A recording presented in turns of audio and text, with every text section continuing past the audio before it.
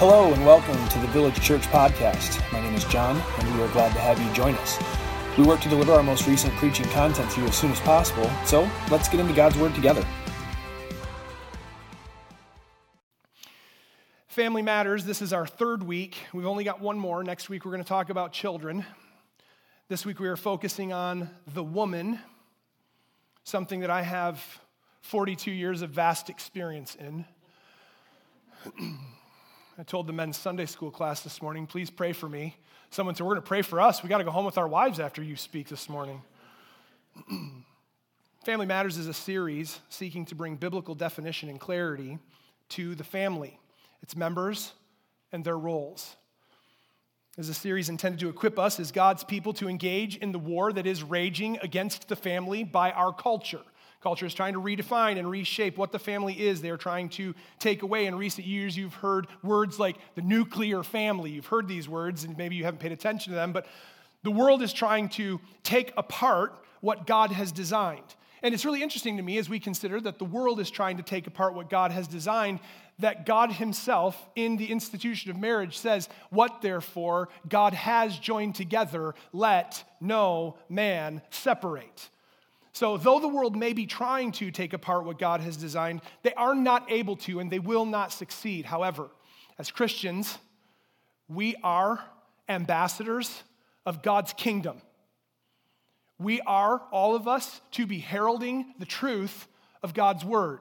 This is not just my job. It is just primarily my job. It is our job. It is incumbent upon us as Christians to be heralding and proclaiming and advocating for the truth that God's word sets forward regarding the family.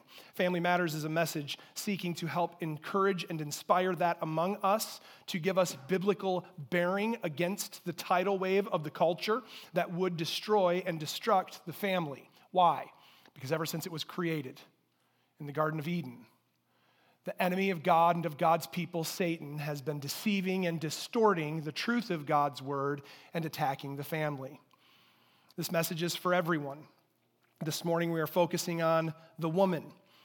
It is incumbent upon every one of us in the room. We are all a part of a family.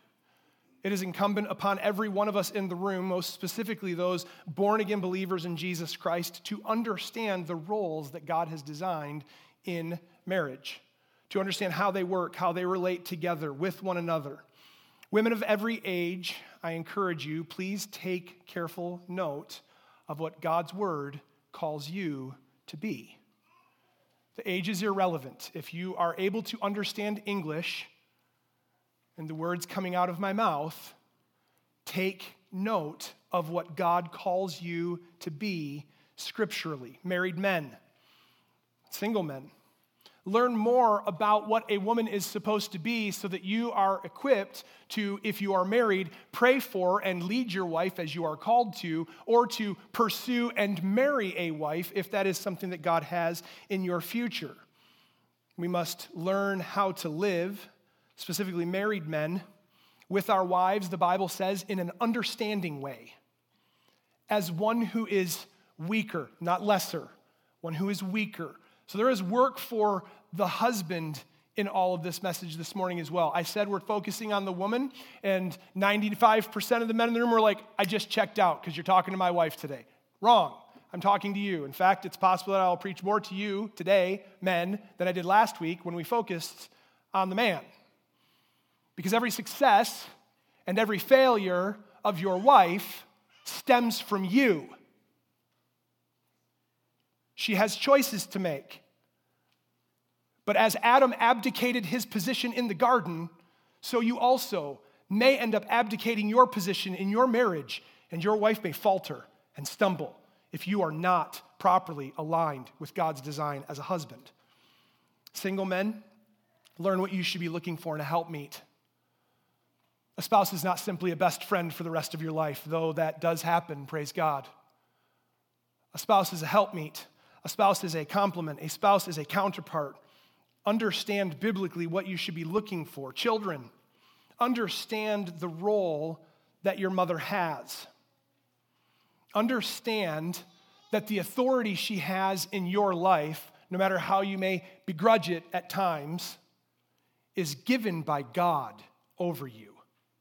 We talk often as citizens of this country, and every Christian around the world can talk about this regardless of the country that they live in. We talk often about how Romans directs citizens of a country to understand that the government of that country wields the authority of the sword as given by God to maintain justice and peace and to protect those in the land. Children in the room, and we'll talk more next week about it. Children in the room, you need to understand that your parents exist for that same purpose in your life. So no matter the age, if you are here this morning and you have a parent living, there is a role and a responsibility, specifically if you are in the home of your parents. I'm talking to those that are, let's just, for the sake of conversation, say technically under 21 and in the home. This is such an American thing. Other cultures look at us like we're crazy. We're the only culture in the world, okay, not the only one, but we're one of the leaders, where we define adulthood by ages. And we define people in the home by those ages. And other cultures, they don't live this way. So we're kind of peculiar in how we do this. But if you're, let's say, under 21 and you are in the home, I am speaking also to you about the role of your mother in your life. Family matters. All of those purposes being served in it. My goal today is to elevate the biblical view and responsibility of womanhood, to call older women to action in their role within the church, and to inspire younger women to strive for godliness as a woman. And as I am not, nor have I ever been, and nor will I ever be a woman, I want to pray right now for strength and help from God as I speak to you women. Father, I thank you for your word, and it is upon your word that I will stand today. I thank you for the help of the Holy Spirit who strengthens and gives insight because I am a foolish man. I thank you, Father, for the completed work of Jesus Christ that has made it possible for us to even gather to consider your word, let alone to live by it. We praise you, Father, Son, and Holy Spirit, for the work that you have done. And I pray that through the preaching of your word this morning, you would stir and encourage and inspire by your truth, by your Spirit, the women of our church and the women here gathered to live godly, biblical lives, Father, that stand out in a world that is crooked and perverse. And may they grow in their godly dignity as a woman and lead many to the same cross of Christ that saved them. Father, we thank you for your word. I pray today as your word goes forward in many places, and especially here, that the sinner would be humbled to repentance and salvation.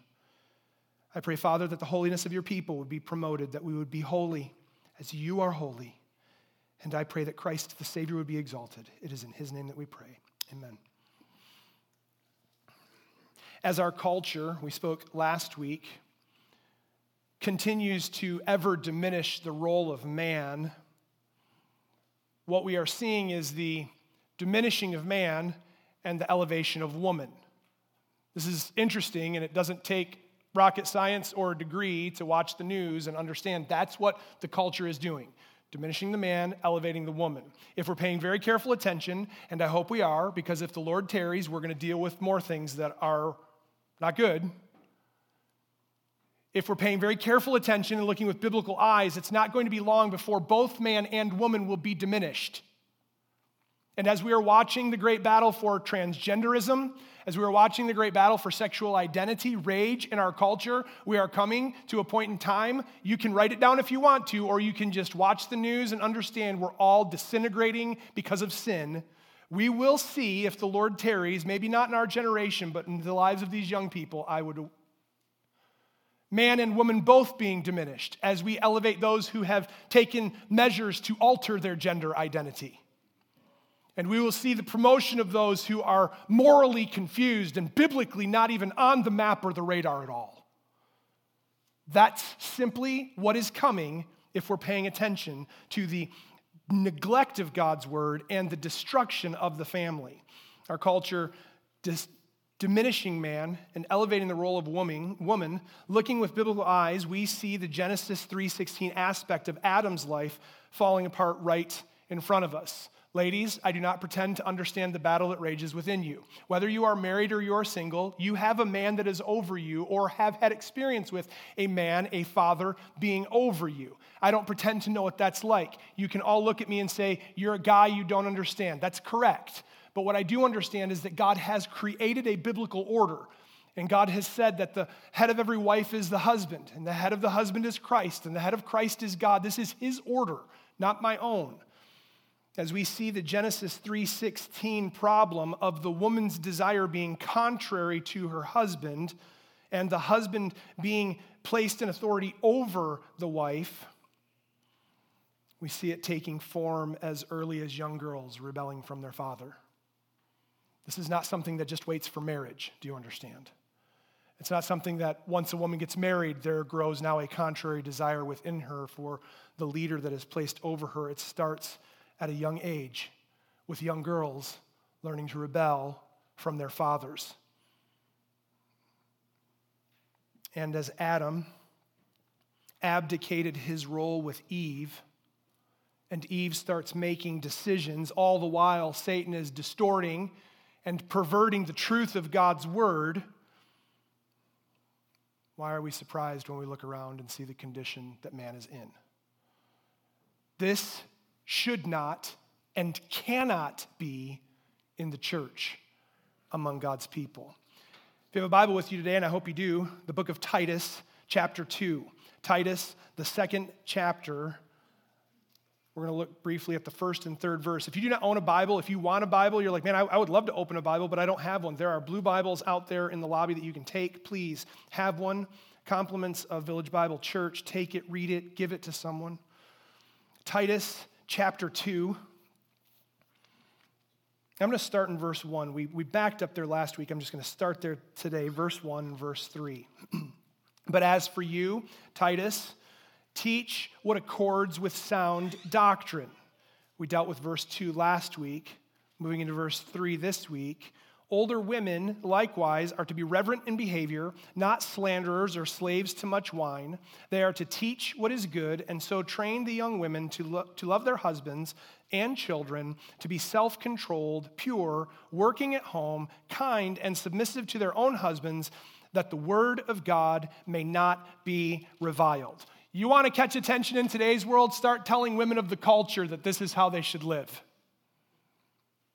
Like the culture has no time for the precepts that we just read. There are so many offensive words. Listen, I've been a pastor for, 10 years. Let's just say 10 years. And greater than 75% of my work as a pastor has been marital counseling. And if you want to ignite passion in the heart of a woman, by passion, I mean anger, you say, I'm sorry, ma'am, your role is to submit. Nothing gets the job done quicker. It runs counter to the culture. Counter, why? Because of the fall in Genesis. Your desire will be contrary to your husband, but he will rule over you. There are so many offensive words in here. Look at, and I don't mean to step on any toes in the room, because we have, listen, it says you need to be working at home. There are plenty of women in the room who work outside of the home. I don't believe that the Bible's taking a sledgehammer to you working outside of the home. If you and your husband are in agreement and this is what needs to happen in your home, my wife has worked outside of the home. This happens. In our culture, this happens. But here the Bible says they need to be working at home. Oh, you just want me barefoot, pregnant, and in the kitchen? This is what the culture wants to talk about. And maybe you're a man in the room who says, you bet I do. Well, that's not necessarily the most biblical view ever. But God says that you're to be working at home. This is such an offensive passage. I didn't even want to use it as my text this morning. Ladies, first point before I fall off the rails and can't come back. You are first, always, before all, before any, to pursue God. You are to be a godly woman. You are to pursue God before anything, before anyone else. And this goes in this room for every lady, regardless of station or circumstance in the room.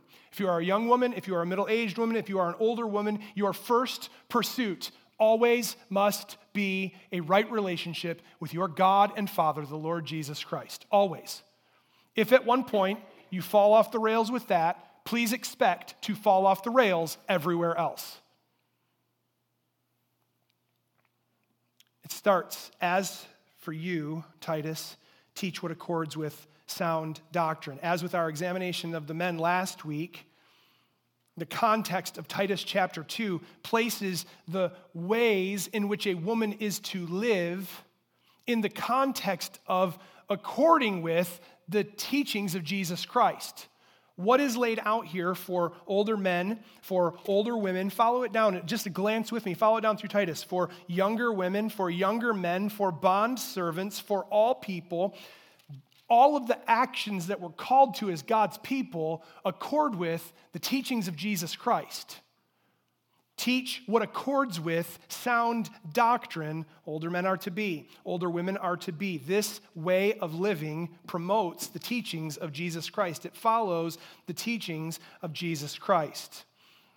Young girls in the room, teenage, young adult women in the room. I don't want you spacing out or thinking that when the Bible says older, we're not talking to you. As with the man last week, older. No age is given. We can dig way back into the Greek text and we can try our best to come up with one. The Bible says older. It's envisioning a more mature woman, easily understood. But we have continually focused as men, and I call you as women to focus on this as well. If you are in this room, you are older than another, and if you are a believer in Jesus Christ, your life as older than another should be having impact on someone younger than you. And this can happen from, perhaps from young girls, but I'm going to definitely say from teenage years and on up.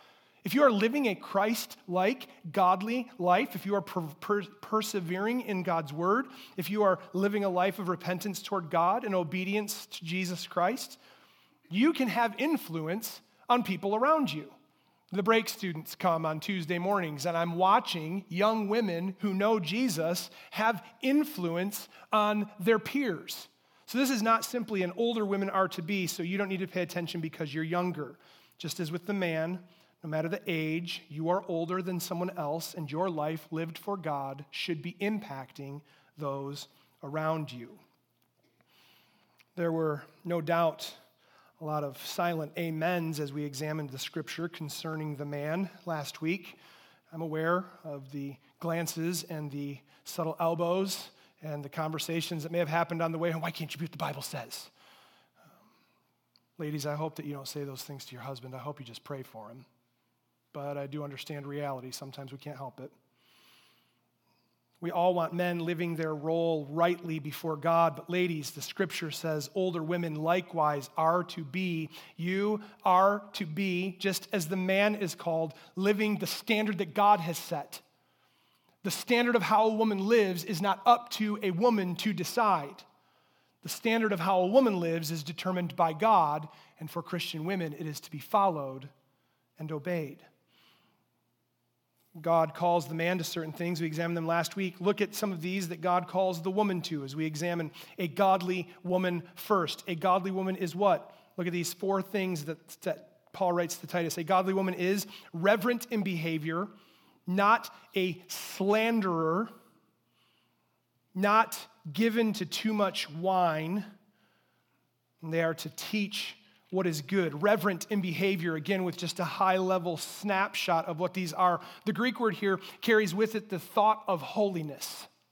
Reverent in behavior, a demeanor, a composition, a dignity, a literal way of carrying your physical appearance that is reverent, that is holy, that is befitting of God. If you look at the ancient Greek word, it talks about befitting a man.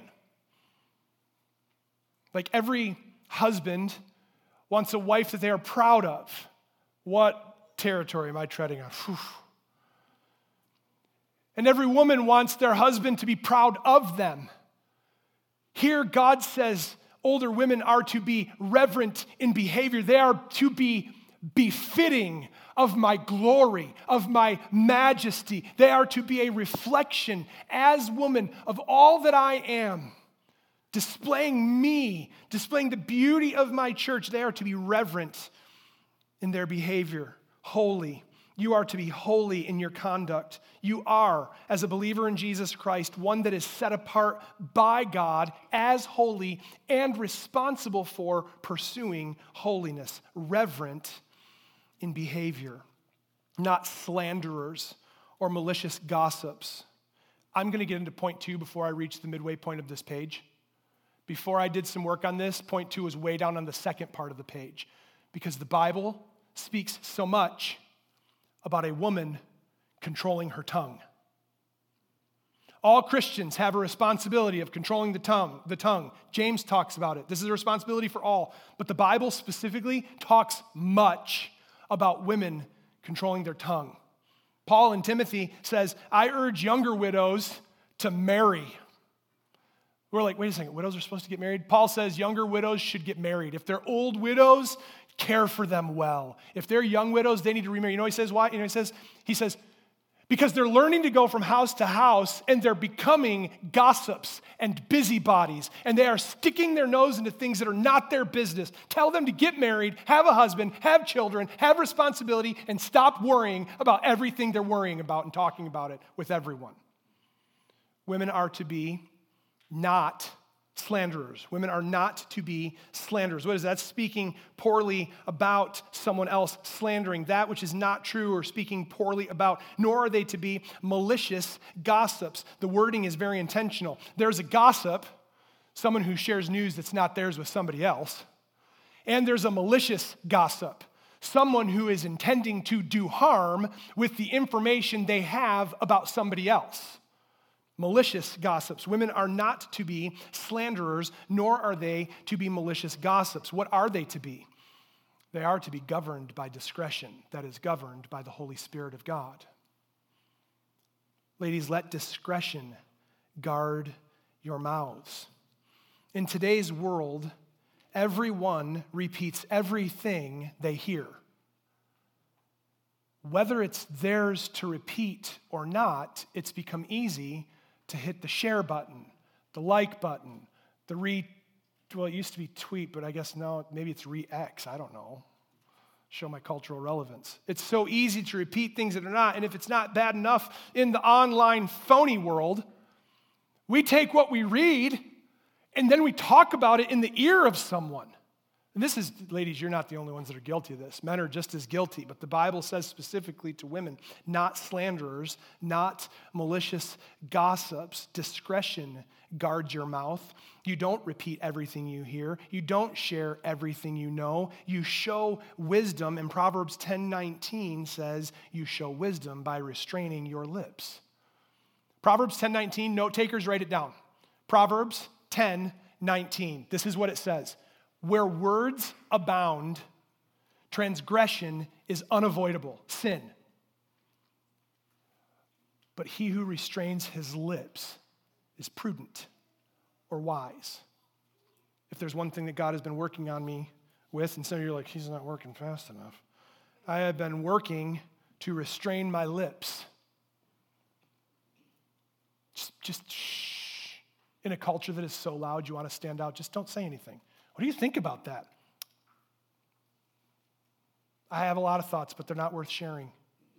It's not helpful. You know why? Because Christians, Ephesians chapter 4 says, Christians are to speak only what is good for the edification of the hearer, only as befits the moment and extends grace to the one that's listening. We're not supposed to share stuff that tears down, destroys, rips apart, causes division, is slanderous, is malicious gossip. That shouldn't be coming out of our mouth. And this is just a note for everybody in the room. Reverent in behavior, not slanderers or malicious gossips, not slaves to much wine. You're like, why did it say not slaves to much wine for the men? It did. Older men are to be sober-minded. It simply said it a different way. Older men are to be sober-minded. Women are to be not slaves to much wine. This is just like the man being temperate. All Christians are to be controlled by the Spirit within you. Ephesians chapter 5, and I believe it's verse 18, says, be filled with the Holy Spirit. The ancient text has it implied this way, being filled with the Holy Spirit. A continual, I will empty myself, and I will take on the things that you are, God. I will look at you, I will listen to you, I will obey you, and I will be filled by you.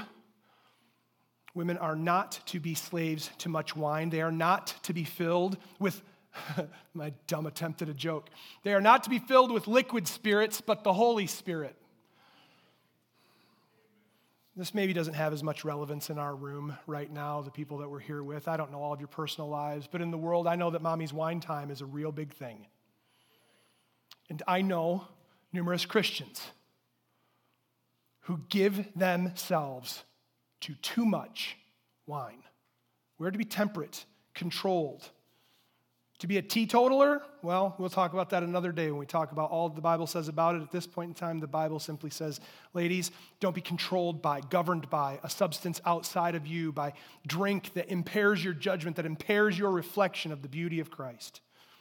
Reverent behavior, not slanderers, malicious gossips, not slaves to much wine. They are to be teachers of what is good. I've isolated that. We're going to talk about that in a few minutes. Teachers of what is good. More on that in just a minute. A godly woman first pursues God before anyone and anything else. And a godly woman who pursues God before anything and anyone else is on track to become a godly wife. Single ladies in the room, if you have not first learned how to submit to God, please do all men and yourself a great favor. Don't pursue marrying yet. Because if you are not able to submit to the one who designed marriage, you'll not be able to submit in your marriage. Ask the married ladies in the room how hard submitting to a husband is, especially when you're such a flawed man, as all of us are. Ladies, first always submit to God in all things. A godly woman is on track to be a godly wife because she has first learned or is learning how to submit to God. Moms and dads, your little girl, your young lady is learning how to submit to God and to her future husband based on every single word, action, and deed you show them.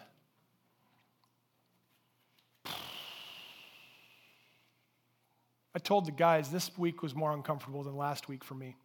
I have 4 daughters. And sooner or later, sir, I'd like to take your daughter on a date. And guys, will we be okay if we're the one standing on the other side of the door? If that young man embodies all that you were when you were that age, are you letting your daughter go? Is your daughter learning enough about the holiness of God by you to know when that comes at the door, you don't have to worry about saying a word, Dad. She's been trained up to understand godliness and holiness and what a godly man is. She's like, oh, sorry, shuts the door on him herself. Oh, I pray that's the case. Moms and dads, your little girl, your young lady is learning how to submit to the Lord and to a future husband in your home by watching every move you make. What lessons are you teaching? Dads, let this fall heavy specifically on you. She is going to learn who to marry because of you. You are training your daughters who to marry. Unless she goes entirely off the rails and rebels from everything that you are, which may be a good or a bad thing depending on your character and godliness, she's learning who to pursue and who to marry based on you. How's that report card looking? How are you shaping her views of biblical manhood and what a godly man is? Just turn with me to the book of Ephesians, chapter 5. We'll have even more fun as we try to push against the culture. Ephesians chapter 5, only dealing with a few verses here. Ephesians chapter 5, down in the 22nd verse. Wives, Ephesians 5:22, wives, submit, these are important words, to your own husbands as to the Lord. For the husband is the head of the wife, even as Christ is the head of the church, his body, and is himself its Savior. Now, as the church submits to Christ, so also wives should submit in everything to their husbands. Wives, submit to your own husbands as to the Lord. Some great misconceptions on there. Wives, please don't submit to your husbands as if he is the Lord, because he's not. Submit to your husband as you submit to the Lord in all things. I pray that your husband is an example and a model of the Lord to you. I pray that I am an example and a model of Christ to my wife. But your submission to your husband is not to him as if he is God. Your submission to your husband is in reverence because of God. Your submission to your husband reflects your submission to God. A husband should be modeling Christ. And I talked about it last week, and I'll remind us again today. Husbands, you should be helping to further the sanctification, the purity, and the holiness of your wife. Everything that you do should be prompting and pushing and promoting and leading your wife to be further sanctified by the holiness of God, the purity of the Holy Spirit, the truth of God's word. She should be becoming more holy as you model Christ in her life. This is not just for husbands and wives. Dads, your daughters should be becoming more holy as you model Christ. Wives, submit to your own husbands. If he is not modeling Christ, your role is submission to him, for this is the order created by God's design. We're going to deal with this in just a few minutes. Ladies ask all the time, my husband doesn't represent Christ at all. I'm supposed to submit to that? This is where, I don't like using this word in public because I don't like what it invokes, but this is where the divorce word starts getting talked about. Countless times over and over. Like, this is not my opinion, this is my experience with too many people. As soon as one or the other in a marriage stops doing what they're called to do, the other thinks, it's all over. It's all over. There's nothing I can do now. It's all over. Incorrect, unbiblical, ungodly. There is a path. None of us should be looking at it because we should be looking at the cross of Christ that reconciled all of our wretchedness and took us in and saved us, and understanding that we can reconcile with one another because of what the cross of Christ did in our own lives. Far too often, men are not leading their wives, and a Christian wife is tempted and prone far too often to say, I'm out. The Bible speaks to that specifically, and if you want to talk more about that, if this is something that is very real in your life right now, I want to sit with you and talk about all that the Bible says regarding that situation in the world, because the church has got it wrong and the world has no clue. God talks about divorce, and we need to understand what it says, but it cannot be a first line of defense, and that's all the world does with it. That's all the world does with it. I want everyone in the room to think about how many people you know that have been married how many times. The world throws marriage away. Christians do not. God does not throw away his marriage. The marriage supper of the Lamb is come. He's not going to disregard that because we're an imperfect bride. He's going to perfect us, and he's going to bring us home for eternity. And the church is a reflection of that. So husbands, are you furthering the beauty and holiness of your bride, or are you discarding her? That's not what Jesus Christ did for you. Wives, are you tempted to run away? Don't. That's not what Jesus did for you. Whew, pull it in, pull it in. Submit to your own husband. Wives, submit to your own husband. Specifically young ladies, perhaps young married ladies, perhaps older. You know what? I'm just going to talk to ladies, and maybe you are figuring this out, and I'm just going to share it. So no matter the age, let's just understand what God's word says. Submit to your own husband. Ephesians 5:22, Colossians 3:18, Titus 2:4, and 1 Peter chapter 3, verse 1 all say, wives, submit to your own husband. What's the rule? Pay attention to everything God says. If he says it more than twice, really pay attention. If he gets to a third time, I hope you've got it memorized. 4 times across the New Testament, God's word says, wives, submit to your own husband. The note, your own husband. Husband, talking to married women, not to your father anymore. Not to your brother. Not to an uncle. Not to that strong male voice that gives you attention like you wished other men would give you. Submit to your own husband. Dads, hear this specifically. Speaking to my future self, Lord help me. When you give your daughter's hand to that man on her wedding day, when you walk down the aisle, who gives this woman her mother and I, and you exchange hands. When you let go, I said it last week, I said it the week before, I'm saying it again today, I'll probably say it again next week. You're letting go of the authority you have over your daughter. Your role, you have influence, but that role has changed. Dads, when you give your daughter's hand into the hand of another man through the holy ordinance of marriage, who gives this woman, you are relinquishing your authority. She is not yours any longer. She belongs to her husband. What God has joined together, let no man separate. Ladies, let your husband lead.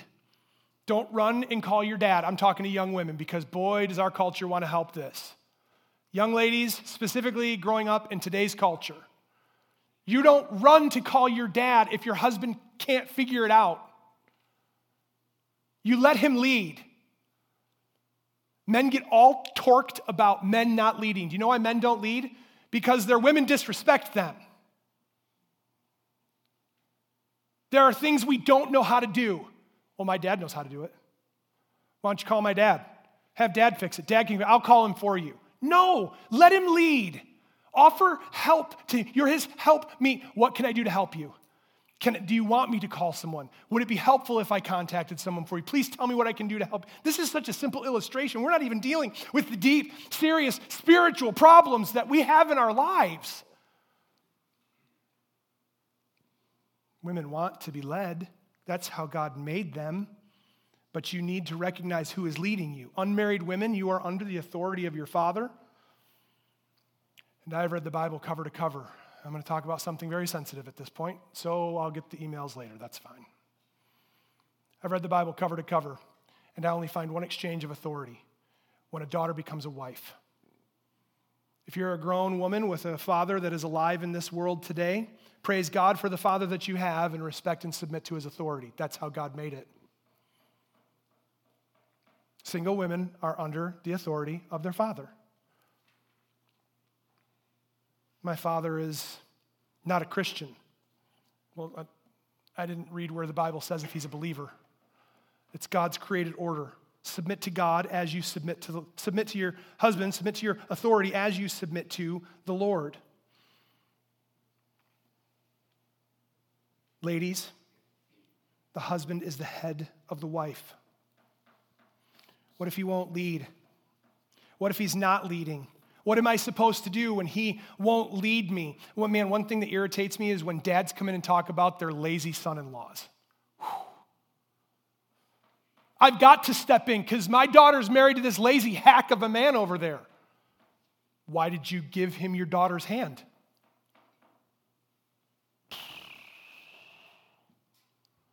You don't understand. I have to go and I have to intervene because listen, if you're in the room today and you have a daughter that is at risk, she's in danger, please intervene.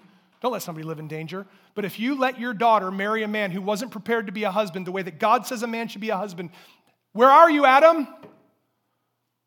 It's that crucial for us.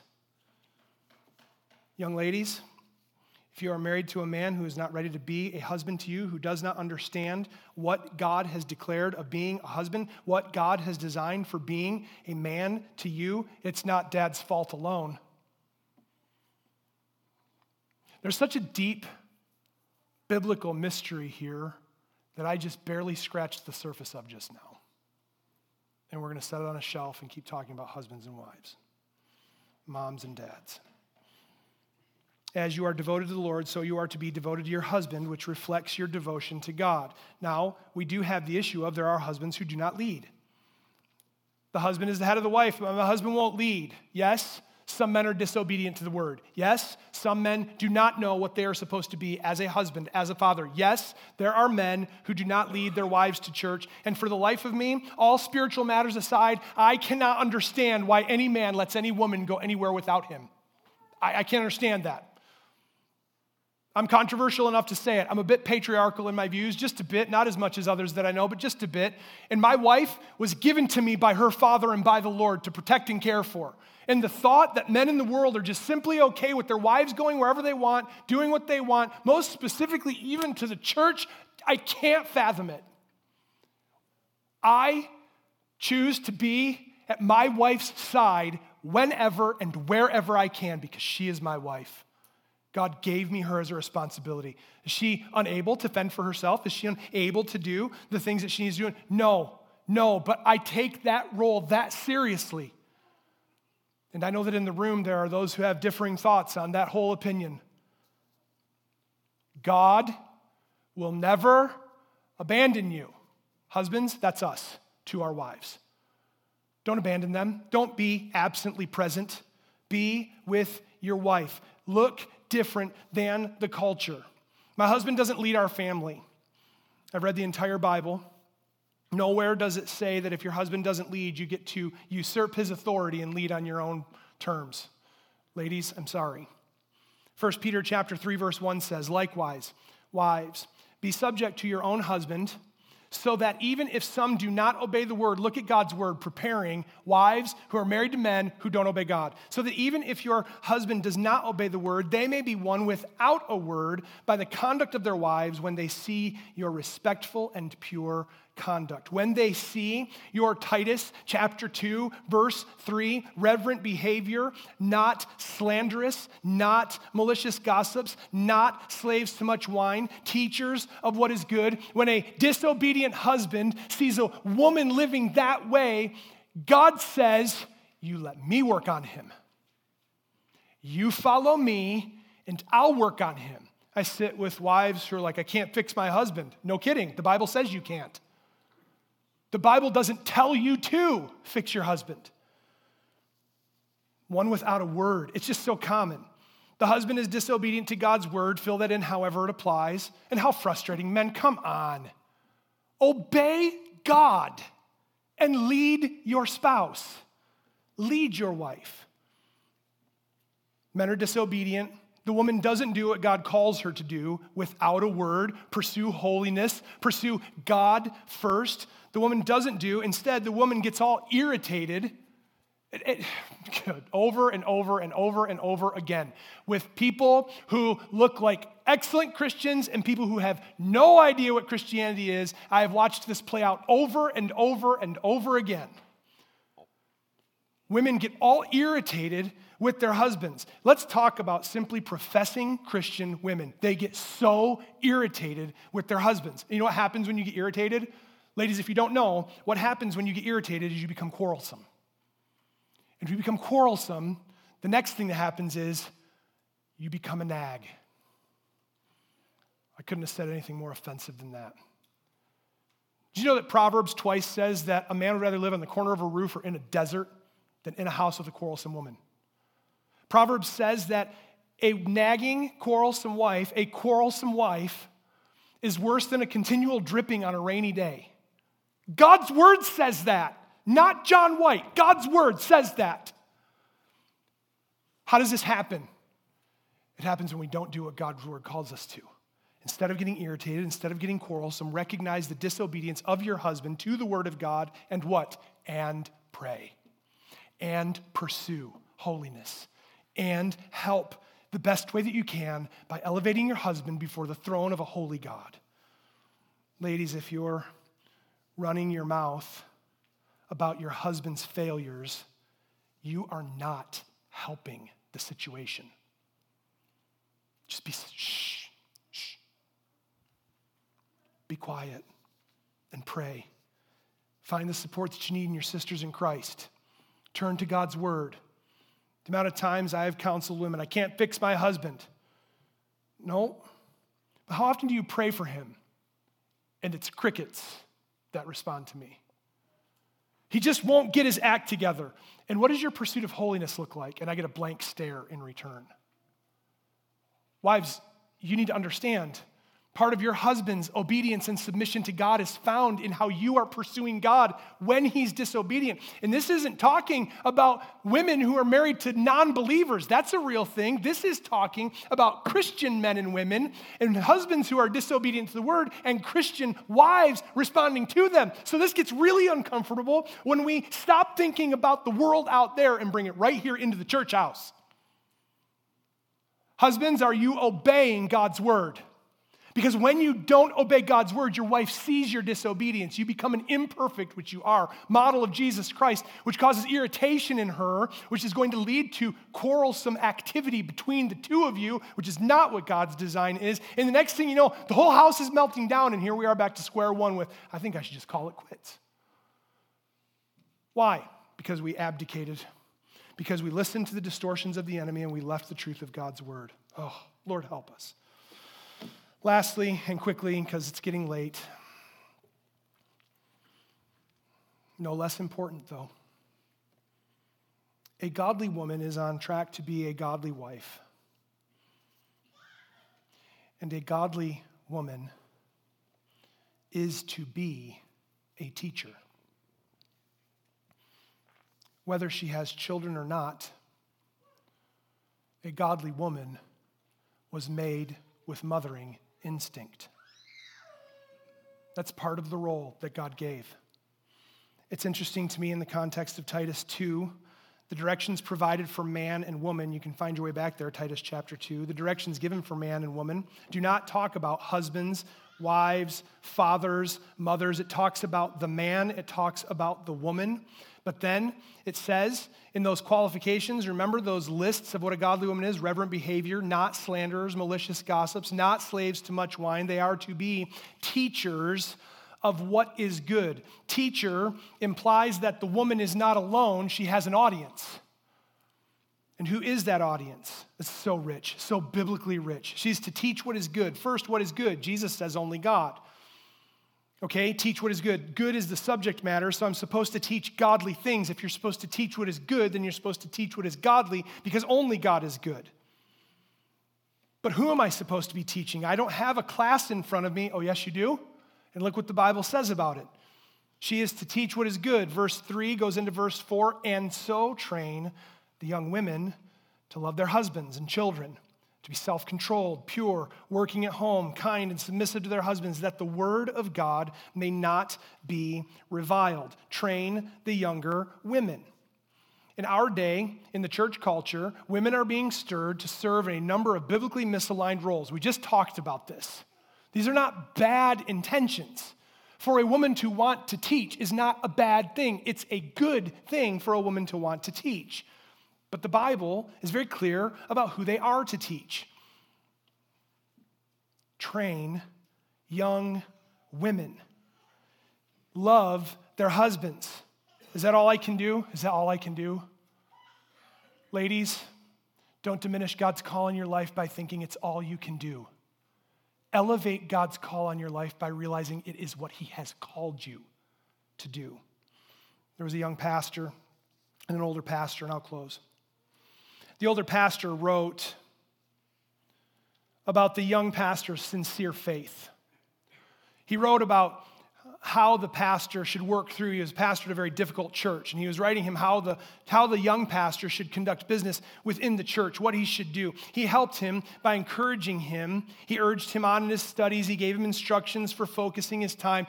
It's a beautiful writing of this older pastor to this younger pastor. It's been so helpful to so many pastors that I know. The older pastor wrote about the faith that the young pastor had. And he says, faith that has dwelt in you and in your grandmother and in your mother. And before you start looking for the next book, I'm talking about the Apostle Paul and the first and second letters to Timothy. Timothy wanted to do great things for the church, great writings and help to the church.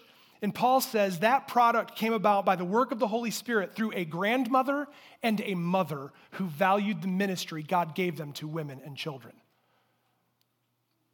Our culture would devalue that. All I can do is teach women and children. No, the most you can do is teach women and children. Women of the church, I need you to be godly teachers to other women and to our children. God calls you to that. We need that in our church. Please, when you see a young woman stumble, when you see a young mother struggle, don't fold your arms with a condescending look and judgment and stare at them.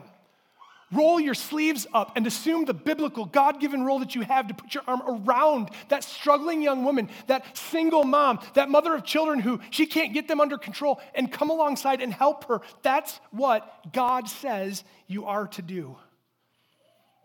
Don't fight it for what you want to do. Obey God. Do what God says to do. So much more to say. It's a shame that in our day we don't have such great attention spans, because I would love to talk on this for quite a longer amount of time. To the women of our church, I simply want to say this, and I'd love to follow up with any who disagree, with any who want to know more, and please know that I am praying for you, and please forgive my tone if it has come across as angry, but I'm telling you right now, we as Christians are failing in our roles as husbands, as wives, as fathers, as mothers. We are not adhering to God's word, and when we do, we will see in the church house something that stands out from what is seen in the world. If you don't believe or understand this, I invite you on any given Tuesday morning to come and spend time with the public school kids. Please, come. To the women of our church, don't ever underestimate how God may use your steady, consistent, perseverant in faith, word, and deed life in that of your husband, in that of other women around you or children around you.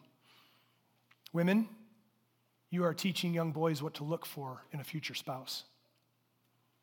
You are teaching young boys about their role of manhood and what that means, how they'll pursue that. God used one godly woman, Timothy's grandmother, to raise another godly woman, Timothy's mother, to raise a godly man who had great impact for the kingdom of God. And we diminish and devalue the role of woman to teaching other women and teaching children. Ladies, as you live out what the Lord calls you to as a woman, as a wife, as a mother, may it be said of you, as is found in Proverbs 31, her children rise up and call her blessed, her husband also, and he praises her. I want to pray for you ladies in the room. It's the most that I can do because God, thank you for helping me, and I recognize my weakness and my failing. I recognize my incompetency at points. Father, and I am so thankful that the Lord Jesus Christ has made a way for us to stand before your throne and to plead for help. And God, in this moment, I cast myself aside and do not pray for me or for my brothers in the room. I pray, God, for the women of our church. Father, I pray for your protection over their heart and their mind. Protect them, Father, from us and our imperfect following of who you are. Protect them from our failures as men. Father, help them to look first and to see you and only you first and to pursue you with devout passion. God, protect them from the culture. Protect them from the lies and deceit of the enemy. Protect them from the serpent who is still deceiving woman. God, I pray, protect them from their own hearts. You have told us, all of us, our hearts are sick and wicked. Father, I pray that you would create in all of us a new heart. Father, I pray for our women. Strengthen them as teachers to one another. Strengthen them as teachers to children. Strengthen them as mothers, as daughters, as wives. God, strengthen them in the various roles they hold outside of the church, the various capacities that they fill, the witnessing opportunities they have of what biblical womanhood looks like. And I pray, Father, that you would use the women of our church to lead many to the cross of Christ and to save. Father, you are good. We thank you for your word. In Jesus' name, amen. Thank you for joining us this week. If you have any questions about anything you just heard or if we can pray for you, please contact us at info@thevillagemi.com. Until next time, stay in God's word.